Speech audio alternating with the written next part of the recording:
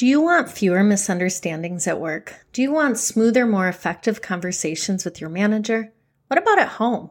Connect more quickly with an upset child or come to understanding more easily with a frustrated partner? This week on The Communicative Leader, we tackle how using a communicative view is going to make your life easier.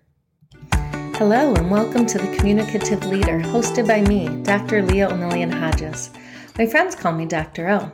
I'm a professor of communication and a leadership communication expert. On The Communicative Leader, we're working to make your work life what you want it to be.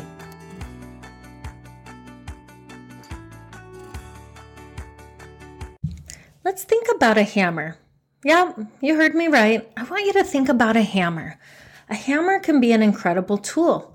Anyone who has built something, from furniture to a deck to a home, just adding finishes and furnishings to your space, you know the value of this simple yet effective tool. But just as we can think of many ways to use this tool for good, we also have to recognize it can just as easily become a weapon. One textbook I use talks about someone using a hammer to persuade that 2x4 into a too small space, right? And certainly we can think of old movies with a crime syndicate, someone pulling out a hammer to have a conversation with Jimmy here in the corner. Side note, have you noticed there's always a character named Jimmy in these old-time gangster movies? All right, moving on. A lingering misconception about communication is it's simply a tool we pull out when someone would like to get his or her or their way, or to clarify misunderstandings. This is a really simplistic view of communication. When we're looking at communication only as transmission, right, as only this way to clear up misunderstandings if someone didn't hear me correctly, in these situations, then we can repeat ourselves. We might choose a different channel, right? So maybe instead of a text, we're going to pick up the phone and make a call. And in these situations, we can clear up a misunderstanding. Yet, when organizations cite communication problems, or even in romantic relationships, the issue is usually one of meaning making between two or more people. In these situations, that preceding solution, when we are going to repeat ourselves or pick a different channel, that's not going to help, right? If there is a value disagreement at the heart of a conflict, again, simply restating it louder or more slowly is not going to resolve that conflict. Yet, how often have we found ourselves in meetings or situations where people do exactly that? Let's say we're in a team meeting and we're sitting there and we're watching. Folks, this is always easier to identify from the outside looking in. And we're sitting there and we can tell our manager and our teammate, they are butting heads. We're starting to feel the temperature of the room change. We're getting a little uncomfortable. We notice other meeting attendees are kind of shifting in their seats. Both of these people, both our manager and our peer, they're reiterating their points of view. Sure, maybe they're using different words occasionally, but each continue to hurl their opinion at the other over and over and over. It's almost like watching dodgeball, but with an argument or an opinion. And if you haven't seen this at work, this might be something you've experienced in another interpersonal relationship. The romantic partner, a friend. Like, here's the thing. It's not that our manager or peer don't understand the other. It's not that they can't hear them. So taking the time to clearly enunciate each word or to speak more loudly is not, and I repeat, it is not going to clarify or diffuse anything. Spoiler alert, and we know in our heart of hearts, it is going to do the opposite. It will fan the flames and it will usually increase the blood pressure in our conversational partner. Car commercials always talk about how quickly a car can go from 0 to 60. This is the communication equivalent of that. Again, conflict here is not stemming from a lack of hearing each other or even a lack of understanding the other's suggestion, but rather it may have emerged from a disagreement in meaning making. Meaning making, what is that, you ask? Each of these parties, right, our manager and our peer, they're coming from a different perspective and they might also have slightly different goals and values. So they're each going to see their solution as the right one. But if we take this communicative view, it can help each of them to take a step back, to seek to understand the other before attempting to be understood. And even if only one of the parties, right? Let's say it's only our manager or it's only our peer who's able to do this, it can go a long way in diffusing the tension to let them come together, reorient around that shared goal. And like we said in the last episode, conflict can be a very powerful and a very positive thing. A foundational view of communication allows parties to realize and connect over these shared values or other similarities. We're thinking about that instance above. If either the leader or member were to adopt a foundational role of communication, they could point out that this disagreement is likely stemming from the fact that they're both passionate about the project and want to see it executed well. Taking a moment to, again, reorient, reflect on that shared goal allows them to discuss other primary or secondary goals. The leader, for example, they might be making specific suggestions because they have additional information about what top leadership or board members are expecting. On the other hand, our peer, they might be pushing their recommendations to be implemented to illustrate to their leader that they are deserving of more responsibility or maybe a promotion. As they communicate from this perspective, they can move to a meaning-centered approach. So now that we know this view of communication gives us a solid foundation to work from, how the heck do we get there? In a book I co-authored with Rebecca Imes and Jen Hester, we spent a lot of time thinking about suggestions to help elevate employees' ability to communicate and relate. We're going to consider these 5 suggestions and offer specific illustrations for each. Why? Because being intentional about your communication, it is going to amp up your leadership ability while also helping you to be more credible and more persuasive. Another benefit? Fewer misunderstandings and likely stronger relationships. So let's dive in. First thing we're going to look at is intentional language. I'm going to share a story from when I was working in industry. I had this manager and she was really incredible in many, many ways. And I learned a lot from her and I actually still think about her to this day. One thing she would do that still bothers me is the way she would refer to us, her team. When we were in our office space, she would sing our praises individually, collectively. She would most commonly refer to us as her rock stars over and over. She would use this term to celebrate our successes and highlight contributions. My rock stars. What a rock star. You rock, right? On and on and on. But yeah, you knew this was coming, right? Of course, there is a but. But anytime her manager or peers at her level were around, she would refer to us, and I quote, just her staff. Yuck, right? Just no. So for some, this turn may seem slight, and certainly in some more formal workplaces, using a term like rock stars would be seen as unacceptable. Yet we need to consider how it feels to be referred to as just her staff when others, those who are not in the group, are around. There are certainly more professional and more inclusive terms, such as my group or my team, that would have indicated a shared experience and continue to promote respect at all levels. So taking the time to think about how it feels to be on the receiving end of various comments is helpful in all scenarios for employees of all levels. So now we're going to consider tone. And of course, we're thinking about what is being said with our intentional language, but we also need to think about how it is being said.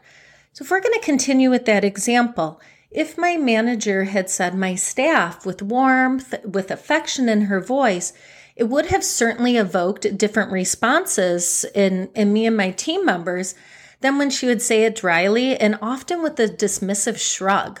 Tone becomes especially important when we feel ourselves getting frustrated or we realize that we're really pushing to be understood, especially if it's at the cost of really listening to the other person we're chatting with. Think about when you have to deliver bad or unexpected news. It may feel easier to exercise control over the situation by removing that emotion from our voice. We don't want our voice to crack in front of our employees. What would it say about us as leaders? Contrary to old school advice of keeping emotion out of the workplace, I encourage you to lean into it. What does it say about you as a leader? It says that you are also a human being who cares about their team. Before I left industry, I was on an emergency preparedness team of a large metropolitan hospital. As a representative from the communication department, during emergencies, I enacted the role of the public information officer. So during crises, whether they were big, such as the news of H1N1, or smaller, briefly losing power, we'd assemble a command center. I'd wear a vest that had communication officer marked in large, bold letters. As part of this role, I would draft and disseminate messages, update employees, and the media. One aspect of our communication plan was leaving a message on a designated hotline number so employees who didn't have a work computer or were engaged, in patient care, could pick up a hospital phone, their personal phone, and call in for a brief update. So this sounds fairly simple, right? Write a message, record the message, done and done. Well, I was really terrible at this. Why? I actively worked so hard to remove any and all emotion from my voice. Move over, Elsa. I had Ice Queen down on lock. Well, isn't that a good thing, you ask, especially in emergencies? Certainly, there is the goal of communicating in a way that isn't going to scare the heck out of anyone, but you also don't want to sound like Siri or Google or Alexa when you're connecting with people in uncertain times. If I could go back, or I had to do this in the future, I would be sure to communicate as if I were talking to a good friend. I think of one colleague in particular. I think about him, her, them. I'd see their face. I would take pauses as if it were a conversation.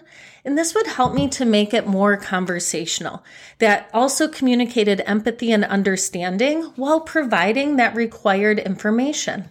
It may sound trite, but warmth, empathy, understanding, and patience go a long way in connecting with others, especially when we're conveying less than desirable news or when we're interacting with someone we've had a hard time connecting with in the past. Now we're going to look at taking an other-oriented approach. Well, we've talked about what we say and how we say it. Now we're going to consider this higher level of communicating. So in many ways, this one communicative approach illustrates the foundational role of communication. It is a macro way of considering relationships and communication. This one, though, is certainly easier said than done, but when we practice it, when we practice taking that other-oriented focus, it can help minimize misunderstandings and reduce conflict. And as the name suggests, this communication practice means focusing on the other person's perspective rather than figuring out how to bolster your own argument. It is not easy to put someone else's needs first, particularly when it feels like something is at stake, such as the success of a project. But when you take an other-oriented approach, that perceived conflict can quickly be diffused. A shared understanding emerges more rapidly than if we continue to reiterate our stance repeatedly and again, likely more loudly. That is a go-to, isn't it? This other-oriented approach, it doesn't mean that you're not heard, and it definitely does not mean that you are walked all over. Contrarily, those who take an other-oriented approach tend to be really highly regarded in the workplace. Why is that? Because it shows complexity in thought and problem solving while simultaneously putting relationships first. So what does this look like in the workplace? How do you actually do that? Simply addressing the situation can really help to bring those big feelings down to those that become a little more manageable. So you might say something like, it sounds like we're both passionate here and we both have really strong ideas for the project. How about we take a moment to circle back to original project goals? Right? Really simple yet transparent way of acknowledging what is going on and thinking about those shared feelings. You might also try something like saying, I have some ideas to share, but first it would be helpful if we really explore your ideas. Then we can consider how those impact the project, and then afterwards we can dive into my ideas. Again, small but intentional communication steps to save the day and even to help save those workplace relationships. Let's consider active listening. The name is deceptively easy. Yes, active listening requires a lot of work. You're asking me to do more, is what you're saying? Yes, my friends, I am. I bet you're starting to see how these tips go hand in hand. We're going to look at this more in the fifth and final piece of advice, but again, first, let's focus on active listening. So many times we think we're listening, and oftentimes we'd be more accurate in saying that we are hearing. Active listening means, well, you're actively engaged. You're doing more than hearing what your friend is saying. You're making eye contact. You're asking questions. You can paraphrase or summarize to make sure you're understanding what they're sharing. You are not, I repeat, you are not thinking about that amazing sandwich you made for lunch. You are in the moment. We'll tackle active listening in greater detail in episode 5. But until then, I want you to think about focusing on the person. Focus on the content, what they're saying. Focus on eye contact. Focus on your body language. Do not focus on the sandwich. Well, now I'm thinking about a sandwich, but we are going to talk about a meaning-centered approach. This meaning-centered approach, my friends, this is the apex of our foundational view of communication. This meaning-centered approach, it infuses the active listening, the intentional language, tone, and as a result, it is the ultimate enactment of an other-oriented perspective. Meaning-centered communicators, they are cognitively complex, and they're working hard to observe and engage with others and the environment in really thoughtful and meaningful ways. That meaning-centered approach also means communicators take responsibility for what they say, and that means owning your own mistakes and missteps. It doesn't mean that communicators are exempt from occasional faux pas, but rather when they occur, you're going to acknowledge that error and take steps to rectify the situation, right? Maybe you didn't think about how a comment could impact a peer, right? Then you're going to circle back and say, hey, listen, I was just reacting. I didn't think that through. I appreciate you. I respect you. And this is what I want to communicate instead, right? So these can be small. These don't have to be large sweeping actions. Rather, when we're, again, taking that time to be intentional and to reflect on what we're doing, then this allows us to be a powerful communicative leader. Taken together, we now realize that a more sophisticated view of communication is as a foundation. Without a solid foundation, homes can sustain structural damage and therefore can't provide shelter. Without a solid foundation, marriages and relationships tend to crumble under everyday pressures and stressors. So now that we know what goes into this foundational view of communication, and you're saying, yes, I get it, this is great and all, but what does it actually look like? I mean, how do I know that I am doing this? For our applied communication tips this week, we're going to go through a series of say this, not that examples. Kind of like wear this, not that, but for communicators. Yeah, we really are this cool on the communicative leader. Now let's look at 3 common reactive responses we hear in the workplace. We're going to look at them one by one and consider a better, more meaning-centered approach, what that looks like. Because the professor in me is dying to come out, and also we need to unpack the difference. Why? 1, I'm an organizational communication leadership nerd. And 2, it truly is important that you understand why one response is going to be better than the other. Reactive statement number 1, failure is not an option. Show of hands. Who's heard this before? You can't see me, but I'm raising both hands. I feel like I've heard this so many times. Sometimes as a joke, but usually not as a joke, most often as a declarative statement issued from a manager. Why is this not the best statement to make? It frames the work, the project, for example, in either or terms. Either this complex, multi-part project will be a success, or it will be a spectacular failure. Even if we're not saying that explicitly, oftentimes as the employee on the receiving end, that is our takeaway message. A much healthier and realistic approach is to innovate for sure, but acknowledge the complexity of the project as a whole. If we can break it into small pieces or integrate milestones, we can take time to celebrate and re-energize along the way. And celebrating these mini victories and triumphs go a long way in maintaining a creative and engaged spirit, and then messaging that makes your team feel like it is an all or nothing situation.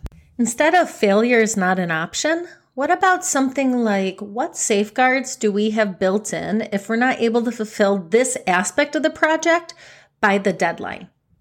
Again, this statement is acknowledging that this is just one small part of a larger whole, and that, sure, we are striving to meet this deadline, but what are some of the other options that we have in case that is not going to be a viable option? Reactive statement number 2, because that is the way it has always been done.